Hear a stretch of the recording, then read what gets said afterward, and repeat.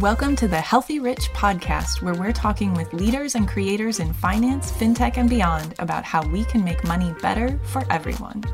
I'm your host, Dana Miranda, a personal finance educator and the founder of Healthy Rich, a platform for inclusive, budget-free financial education.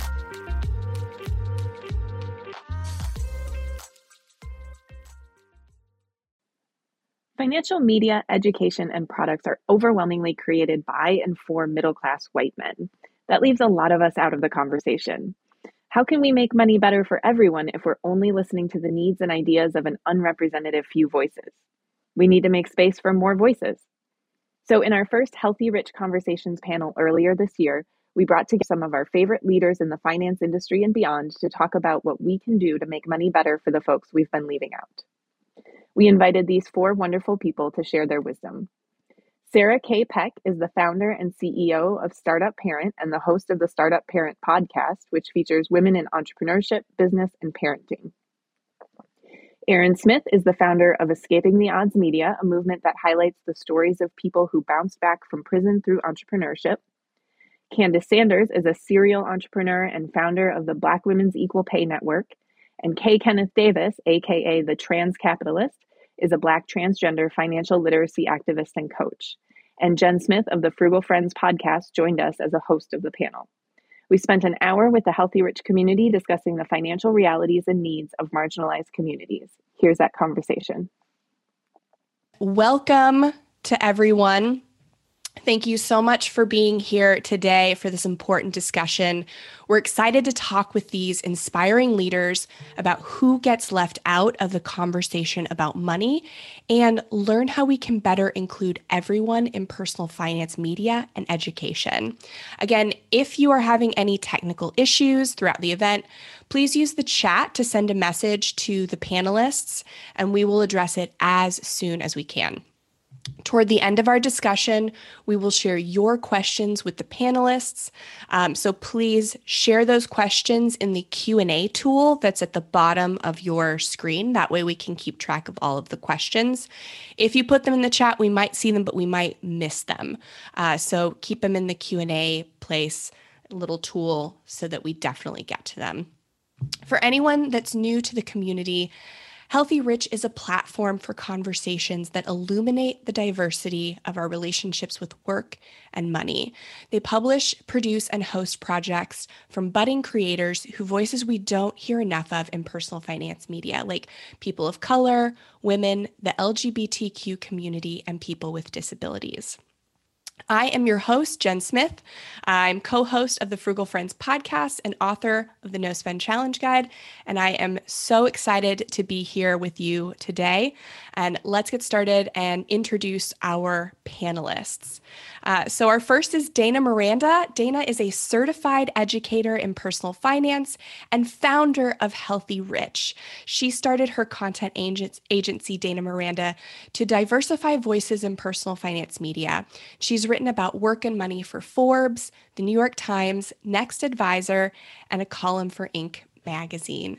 Thank you so much for organizing this, Dana. Thank you, Jen. I'm so happy to be here. Thanks to everyone who is here. I'm really excited to have this discussion. So why don't we go ahead and introduce our first panelist? Absolutely. So our first panelist is Sarah K. Peck. Sarah is the founder and CEO of Startup Parent and the host of the Startup Parent podcast, an award-winning podcast featuring women in entrepreneurship, business, and parenting. She runs the Wise Women's Council, an annual leadership program for women to come together honestly while navigating the challenges of working and parenting. Sarah earned her bachelor's in psychology and a master's degree in landscape architecture and regional planning from the University of Pennsylvania School of Design.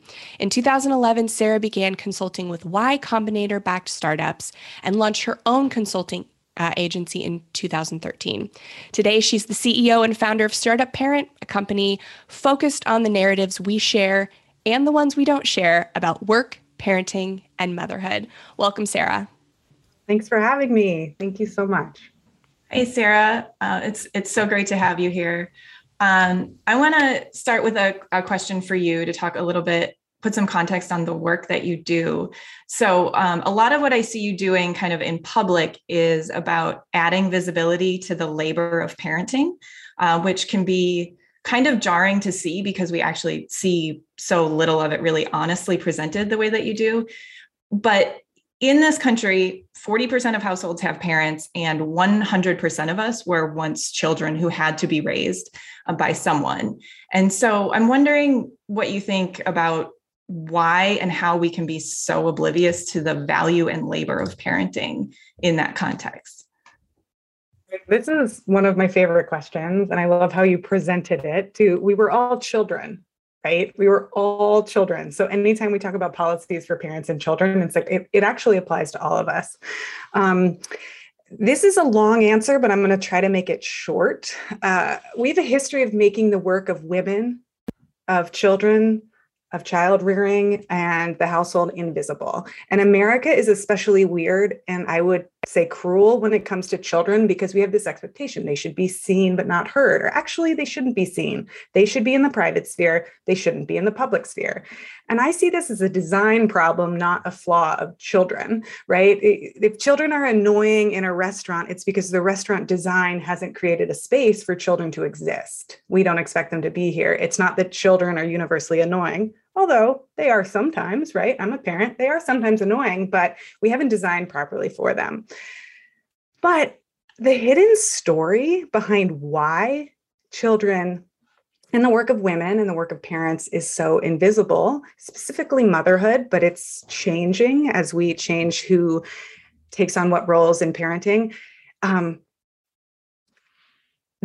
want to go back to the foundation of the GDP, because this is about healthy rich, right? When the men that were designing a system for understanding how should we value gross domestic product, how should we understand what is valuable, they literally looked at household labor and they said, well, what about all this household labor? Should we count that? And then they said, no, because it's too much work and it's too hard to calculate. It's too hard, so we're going to ignore it. So it has been left out of our economic policymaking. It has been left out of our economic accounting. And it's estimated that if we actually paid for household work and household labor and caretaking, we would add over $1 trillion to our national economy. I'm going to stop there. It has so many repercussions. It is so important. It is not small, but when we assume that women's work and women's labor should be free, and especially that of Black women and women of color, it is really exploitative. Capitalism and patriarchy can be very exploitative, particularly to people of lower classes and lower economic means. And it's really upsetting to hear that it's by design, like it's actually quite intentional. That's sort of what raised the question for me, is like, how are we all so ignorant to this? But it sounds like it's because we're not ignorant at all, that we have chosen by design to ignore the value of this labor. It's about power. You know, the people in Right. power would like you to believe that motherhood is the most important thing in the world, and that you should enjoy it and love it, feel called to do it, and that you should feel pleasure at doing it for free. Because if it has that much meaning imbued in it, then why should we pay for it? It's something that you're supposed to do. And these stories, these narratives protect the people who have power, who want to keep power. They don't want you to learn the history of where this came from. Absolutely. Thank you so much for sharing that. I think that is, it's illuminating, like I said, to see that it's that by design. Frustrating. So there's a lot to talk about there. But let's make sure that we get all the panelists on. So Jen, can you introduce our next panelist? Absolutely. Thank you so much for being here, Sarah. Our next panelist is K. Kenneth Davis, aka the Trans Capitalist. Kenneth is a proud Black transgender financial literacy activist. He is dedicated to challenging many of the financial rules, institutions, and taboos that are in place as they no longer work for our generation. His company is the fastest growing financial literacy resource for the queer transgender community. He spent the past 3 years teaching, coaching, reaching and motivating hundreds of queer people around the world. His easy, straight to the point, entertaining lessons and relatable life strategies provide concrete results and cultivate skills that help people survive the volatile economic climate in America. Welcome. Hey, hi everybody. How's everybody doing? Hey, Kenneth, thank you so much for being here. I'll dive right in with you as well. So you say that the financial rules that worked for your parents are a thing of the past, talking about the millennial generation. What are some of our most outdated ideas about money, in your opinion, and how are those impacting the LGBTQ community in particular? Oh, for sure. Definitely the first one, which is the biggest one, where you'll hear everywhere from a lot of financial gurus of like, definitely, pay off your debt as fast as you can, and then you can start saving, and then you can like start living your life and do whatever you want to do on your path to wealth. And that's absolutely not true. I tell all my clients and everybody who listens that you really need to save first, and especially with this volatile economy, you need to save as much as you can, because especially if you are transgender or even queer or non-binary and you decide to transition, that is a very expensive process. And if you're paying off debt, and I usually say, like, when you pay off debt, what do you get back? Nothing. But if you have your savings and you try and invest it, you get something else for that. Or even the big myth of going to school, get a college degree, rack up all that college debt, you'll get a good job. That is not promised anywhere no more. And that affects the LGBTQ community, because even if they have the choice of the streets or even going to school, they accrue more debt than the average cisgender person.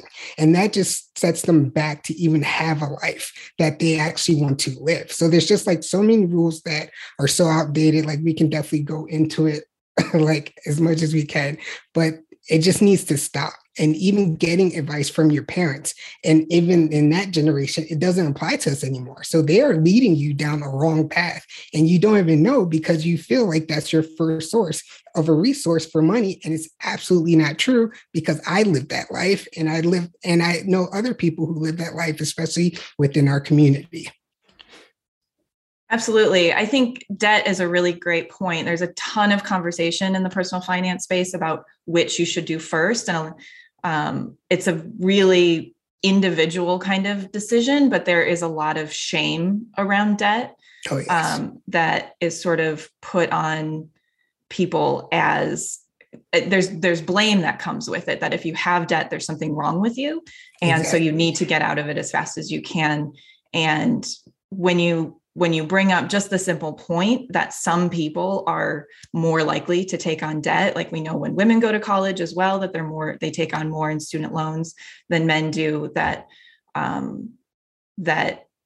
just putting that kind of blame on people and that sort of rule that you need to do this before you can go after any other financial goals that might be important to you, really is just a whole new way of kind of setting people back. So yeah, I think that's very important. Sure.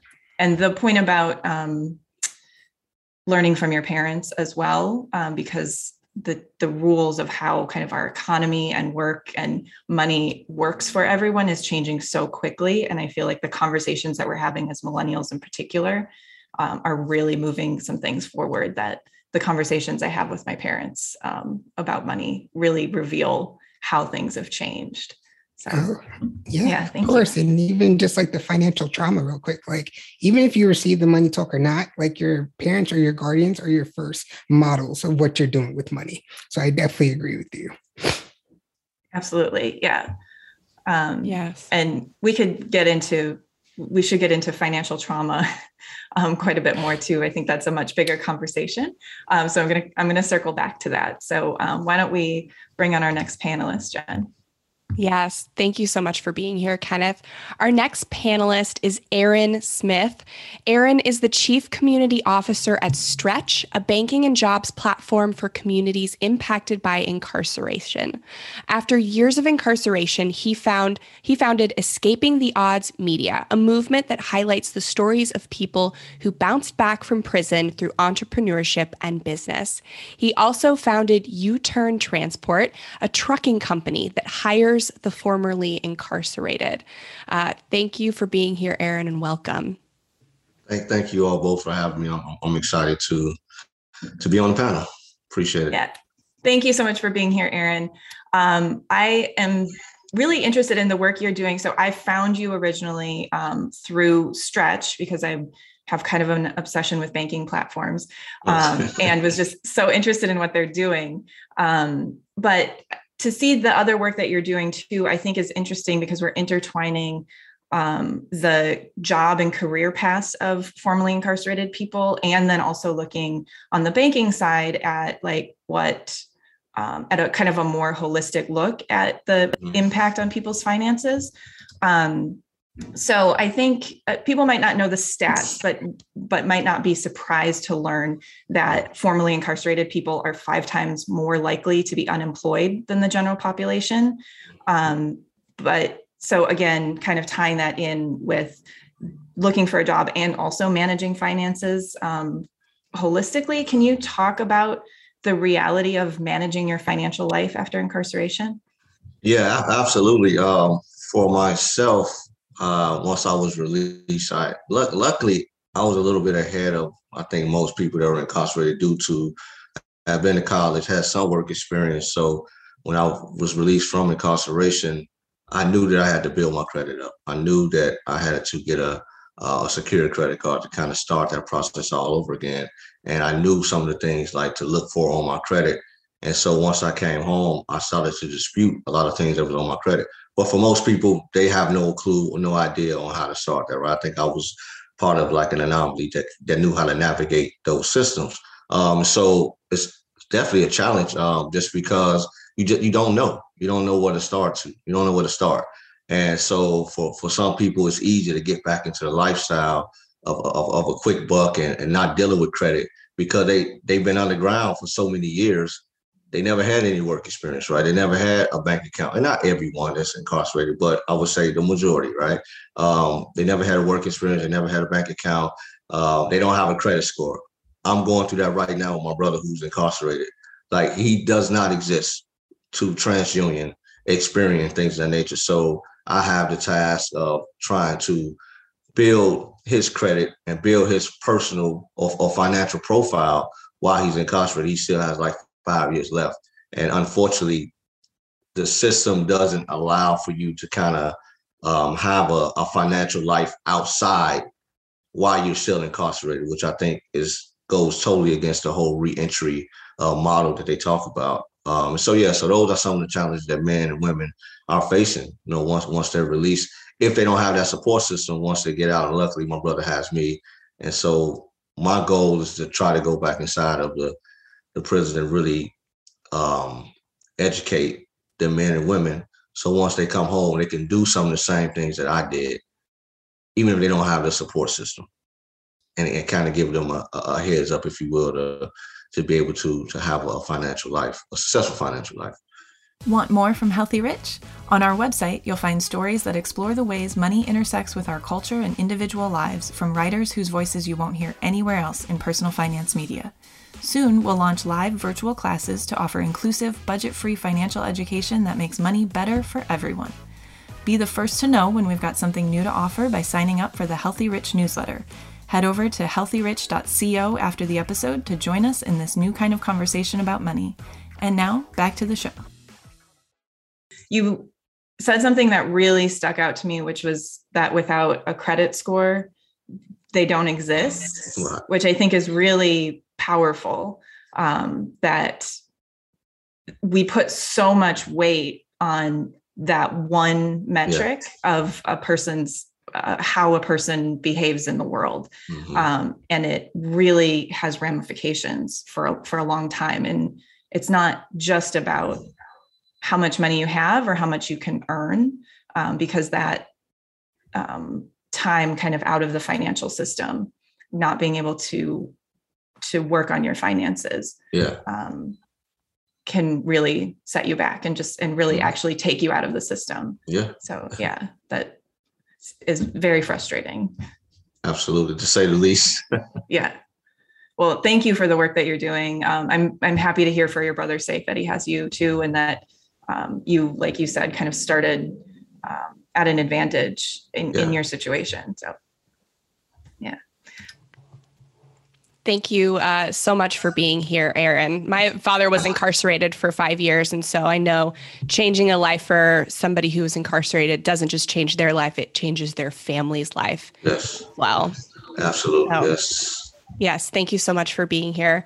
Our last panelist, last but not least, is Candace Saunders. Candace is a serial entrepreneur and founder of the Black Women's Equal Pay Network, an equity-focused organization helping women of color narrow the pay and professional opportunity gap. Her mission is not only to shed light on the pay disparities of women of color, but to provide the financial, educational, and professional resources necessary to help women of color not only reduce these significant disparities, but to increase their opportunities in the industries of their choice. Hi, Welcome, Candace. Thank you so much for being here. Thank you for having me. I appreciate it. Yeah. So Jen mentioned it a little bit in your introduction, but I want to get a little bit more into some of the work you do. And we know that Black women earn 58 cents to every dollar that a white man earns in the workplace, which is a very important number to remember and a metric that we need to continue to work towards parity with. But you also have said that equity is more than a dollar amount. So we need to focus on more than just that number. Can you talk about what equity in work looks like for women of color? Yeah, I mean, often we hear equity and we instantly attach it to money and salary, which is valid.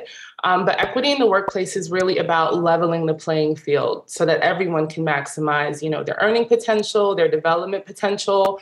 And this occurs when there's equal treatment, across the floor.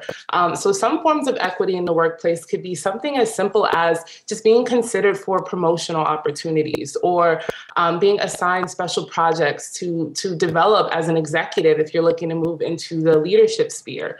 And I think too often, when women are looking for new jobs, they're really focused on the salary, but there are so many other opportunities. So myself, I didn't have a degree, a college degree when I started my career. And often that was a roadblock for me. But what is so great about where we're at now with the social climate is that DEI is like the center, right? A lot of companies are really working on their initiatives. So there have been so much more inclusive hiring processes to allow people who may not have their degree, it may be from, a marginalized or lower income community, to still be able to apply for these jobs. And maybe, that's proposed with technical walkthroughs of your work experience and so forth.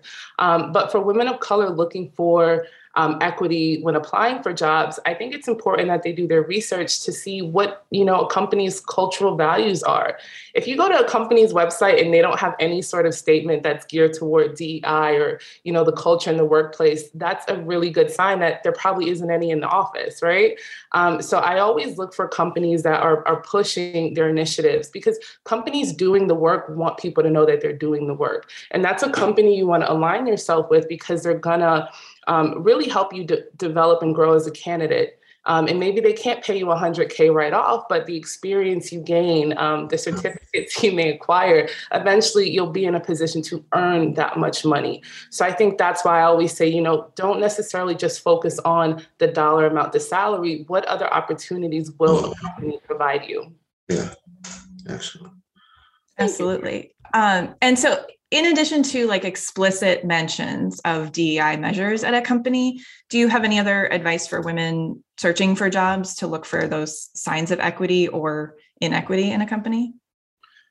Yeah, absolutely. It's tough because companies only share but so much, right? Especially in a job application.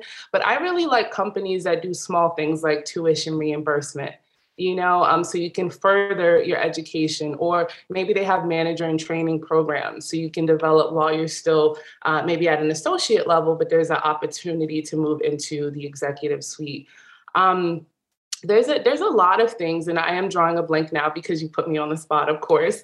But my biggest thing is when I'm looking for a job, I want to work with a company that gets it. And beyond equitable opportunity, they're really focused on making everyone feel welcomed in the workplace, that inclusivity, that cultural representation. I never want to feel like the odd one out, or I'm stuck in the corner and I'm separated from everyone else. So I really love companies that care about that, and they put initiatives forward to really help people of color and people from these marginalized communities grow and feel accepted, and feel safe, at their workplace.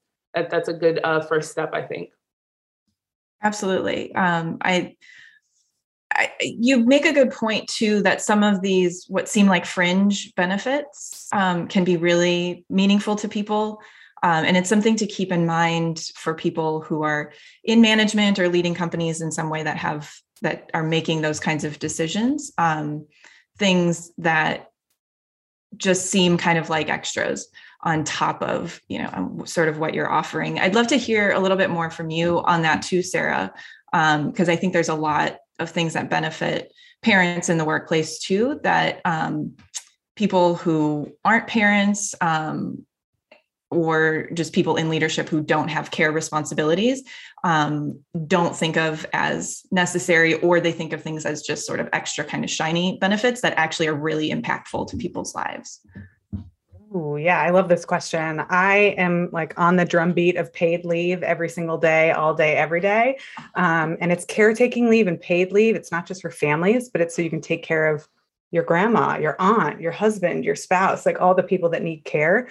But one of the biggest effects of providing paid leave, which is supported by 72% of Americans across party lines. This is not a controversial issue. This is like Republicans, Democrats, Green Party, all the parties are like, yeah, this makes sense. And it economically makes sense because it pays out. And I'm a whole math geek, so I can talk about that elsewhere. But the biggest impact, I think, of paid leave, there's two that I want to call attention to. Number one, it helps reduce the number of people in poverty. It just does such a tremendous amount to change poverty levels for children, for mothers, for people who don't have access to extra, support or resources, for people that have been systematically disadvantaged throughout time and discriminated against, but also women and mothers especially take such a career hit in terms of their earning opportunity and they outlive men, that they are more likely, 3 times more likely to be in poverty in old age if they have children.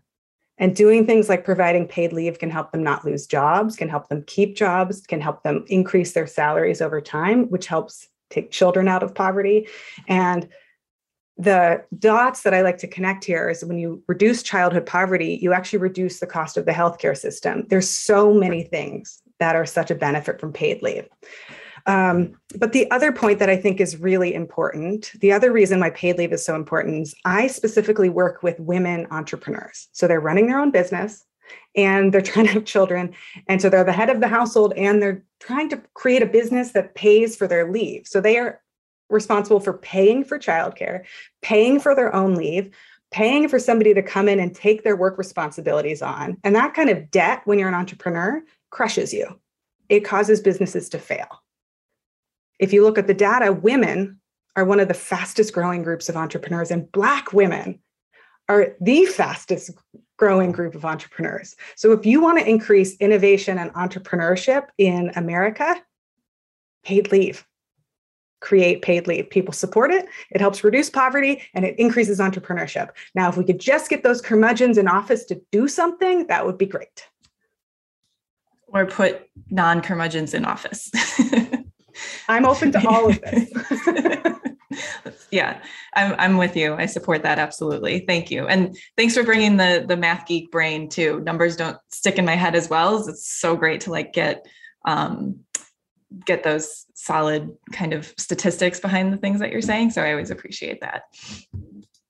So I want to open up questions in general to anyone. So feel free to just kind of jump in.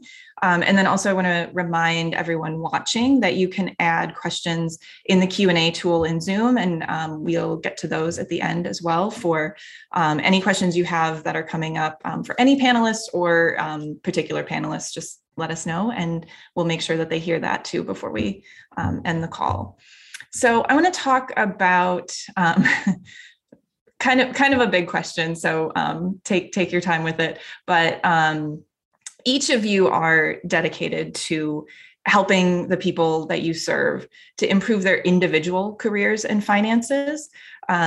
which is very important for individual people to be able to take these steps forward. But these communities are also impacted by systemic biases and discrimination. So how do you personally kind of find that balance in your work, or how did you land on the kind of work that you do to be teaching these skills that help an individual take on responsibility versus addressing these systemic changes?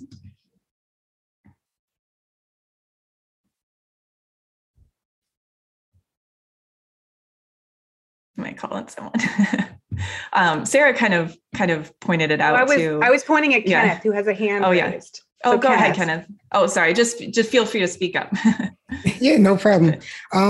Even talking about before, a lot of people really don't understand, like, especially in the transgender community, that it's 4 times the national average of being unemployed. So even being able to get a job is something that is very impossible and little to none. Even if they are overqualified for the job, that's why you rarely even see transgender executives in higher companies and nobody's giving them the chance. Or even if they were able to get a job, it turns into a toxic work environment that forces them out in order for them to even get income. So for that balance, this is why, especially with my company, I always push entrepreneurship, because this is a way, 1, they can actually stay safe. 2, they're able to make their own income. 3, they're able to even hire other people if they get to that point, because usually 9 out of 10 is either that they get too much business and they don't have the knowledge to process to create a great operational system, or nobody actually supports it or even like goes into a grassroots campaign or even a nonprofit where they like to say that we can help, when knowingly they need a for-profit business within that self. So yeah, that's usually the great answer that I just want a lot of people understand where I'm coming from and what people are experiencing within that community. So entrepreneurship is basically their best bet, but even to get that knowledge is another obstacle within themselves as well. I think that's so interesting. So you all actually support the people that you serve in entrepreneurship, which wasn't my specific intention for this group, but it is something that I see a lot in people who are sort of speaking to the people we generally leave out of the conversation about work and money. Do you feel like that is, it sounds like that's where you're sort of going, Kenneth, is that, do you think that this is a necessary step, that people need to just sort of opt out of the system rather than working within it to change what is not working?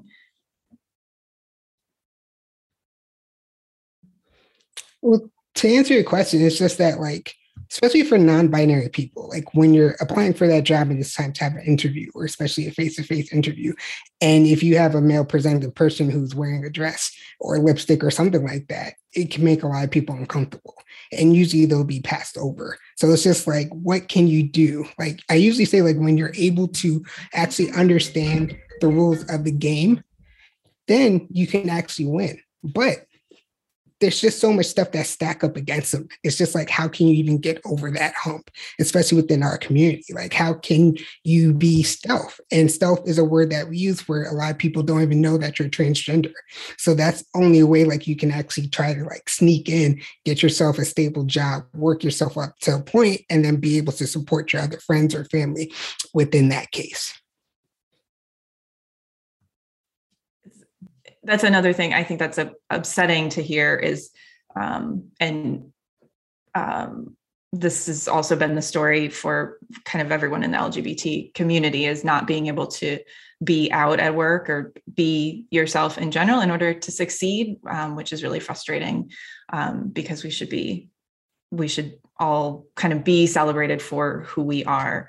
We see the same kinds of discrimination against Black people in the workplace, and especially Black women, when it comes to dress and hairstyle and things, as far as what our definitions of professionalism are very white cis male centric, and leaves a lot of us out of the conversation, and leaves a lot of us out of those opportunities. And so I think it does make us feel like we need to opt out, because we just want to do the work we want to do. We don't want to constantly be fighting for equity at the same time. So is that for the rest of you, for the people that you're working with, in starting businesses and entrepreneurship. Is that what you're seeing from people as well? Is just that frustration and not wanting to have to be the person who's fighting for equity within their organization? I would say for the formerly incarcerated community, absolutely. However, I do understand that entrepreneurship isn't for everyone, whether it's the formerly incarcerated or just average Joe Blow. But I made a post several months ago, and I mentioned how they don't do a background check for LLC, but they do a background check for JOB, right? And so that's I kind of like coined that little phrase, and it's so true. It's so true. I've had more success in being an entrepreneur, like running my trucking company, opposed to trying to apply for a big national company as being a driver, right? Most of them probably say, no, we don't, for whatever reason, right? And I know that a lot of people that I was incarcerated with, or even just people that's formerly incarcerated, they are leaning more towards the entrepreneurial side because it's already innately in them, right? Especially if you come from, where I come from. Just to be blatant, I sold drugs, right? Not proud of it, but it was what it was. But those same transferable skills can be, they can be used in the entrepreneurial world, right? Or in a corporate environment. And so I am seeing more people leaning towards that direction, just as a way for freedom. As Kenneth was talking, I was like, wow, there's a lot of similarities, with the trans community and people that's formerly incarcerated, like that whole stigma attached. Although it may not be things that you can physically see, as Kenneth described, like someone walking in that's, maybe having on lipstick or whatever, right?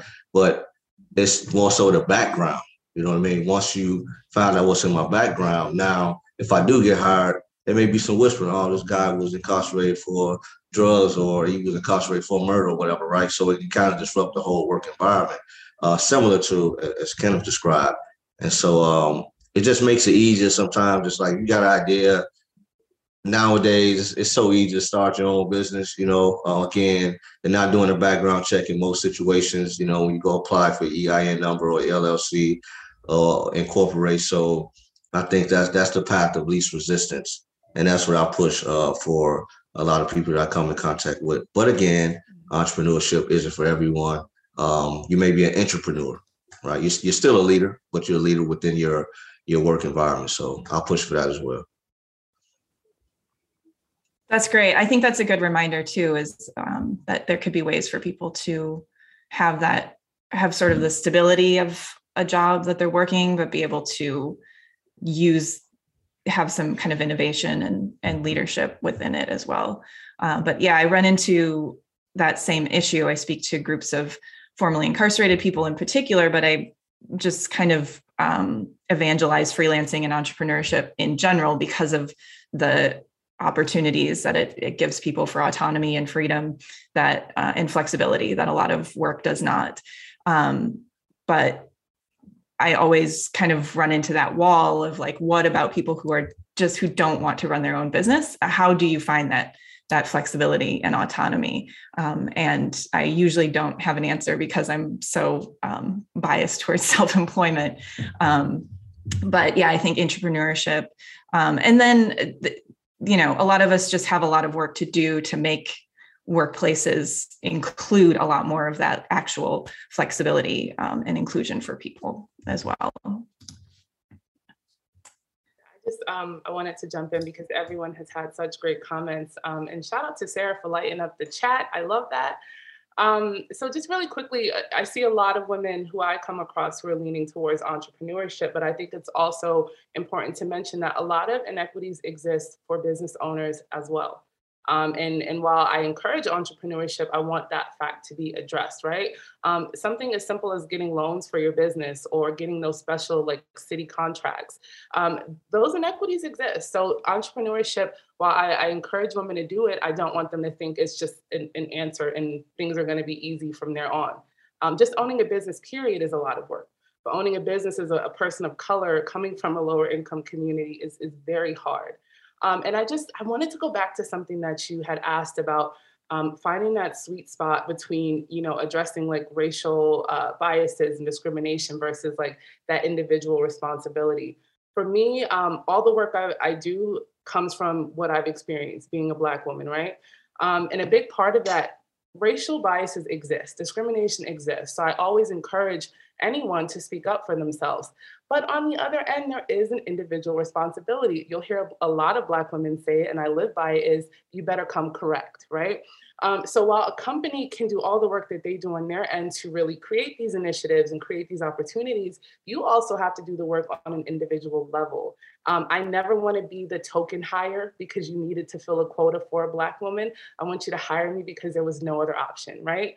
And that's why I encourage women of color to really do their research and, upskill and do whatever they can to put themselves in that place to be deserving of these opportunities, not just because the company felt bad for you. So that's something I live by. And even if you're starting a business, right, you need to do your research, and make sure that you're in the best place to really develop as an entrepreneur, as a professional, and so forth. I wish we had like really applause because I was clapping the whole time. I was like, yes. I saw you snapping and like whatever sort of kind of fireworks we can get going. I think that's a really good reminder. And I think that I fall into a space that I see a lot kind of among white lady entrepreneurs that I identify with, which is like a lot of altruism. So like we care about what's going on in the world and we see the change that needs to happen. And we just sort of talk about the change that needs to happen.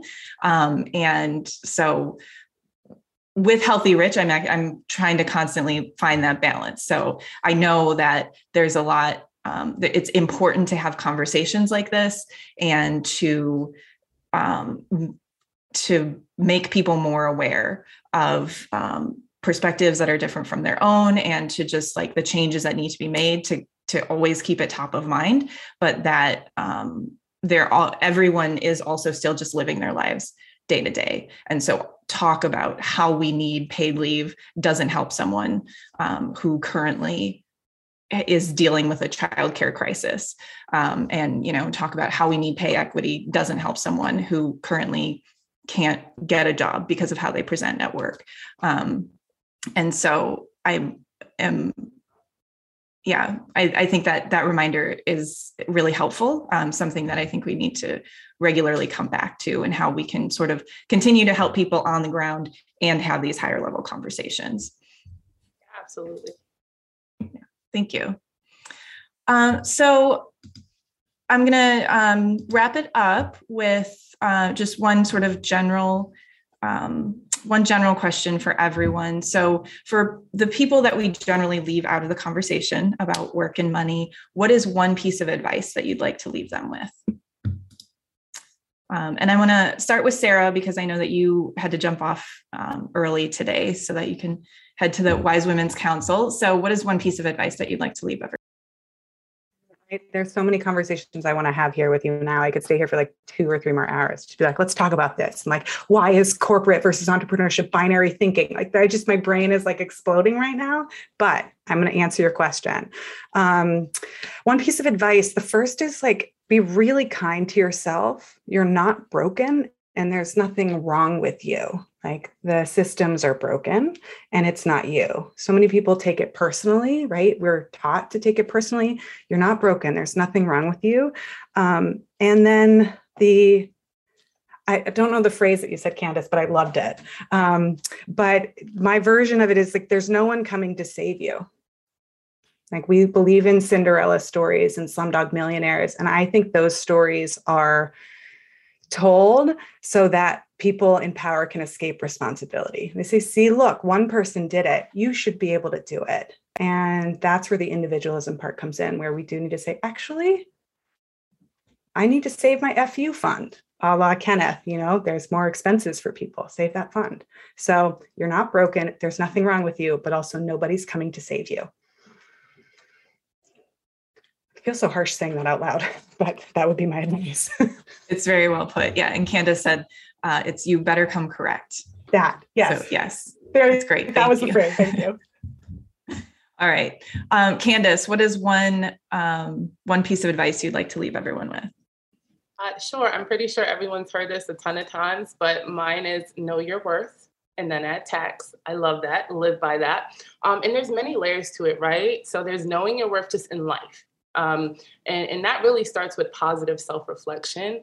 But what I really try to teach to members of my network is you have to know your worth professionally. And you do that by like benchmarking where you are and really understanding what value you bring to a company, why you're an asset, and lead with confidence, knowing who you are professionally in any workplace, in any work environment, as an entrepreneur and so forth. So know your worth and then add tax. Period. I just had to say that. I'm sorry. Love that. Aaron, what's one piece of advice you'd like to leave everyone with? This I would say this is under personal development. Something that really worked for me is to increase your social capital. I'm a firm believer that your network is your net worth, and that's something that I literally wrote that down before I was released. Like, I have no professional network. This is what I need to do. So with that, but also in addition to that, which is still connected, is once you do get in those rooms, like, know what you know. Kind of like what Candace talked about earlier. Like, it's not what you know, it's who you know, but once you get in those rooms, let's make sure that you stay in those rooms and own the room while you're there. So. Yeah, more fireworks from Sarah. Thank you. All right, Kenneth, we'll give you the last word. What is one piece of advice you'd like to leave everyone with? Yeah, just two quick things. Like, one, especially if you're trans or coming from that world, just remember your identity is your biggest asset, and let people know who you are and continue to knock down doors, because you're opening doors for a lot of people. And secondly, for allies, if you claim you're an ally, speak up. Ask for more diversity and inclusion workshops. Ask that there's no transgender or LGBTQ people around within the working environment. Speak up and fight for us. We need help.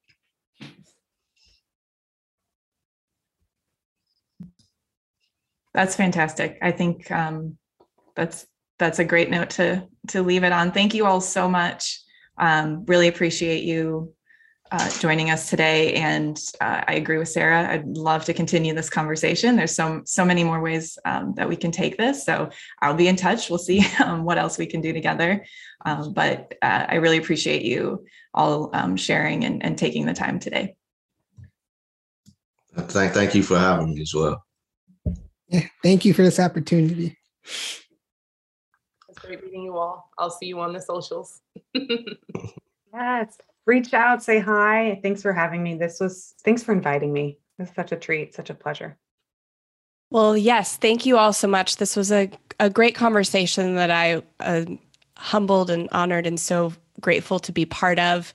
And we just thank you, everybody else in attendance today as well. Do you know someone who could use a broader perspective on work and money? Share this episode to invite them into the conversation.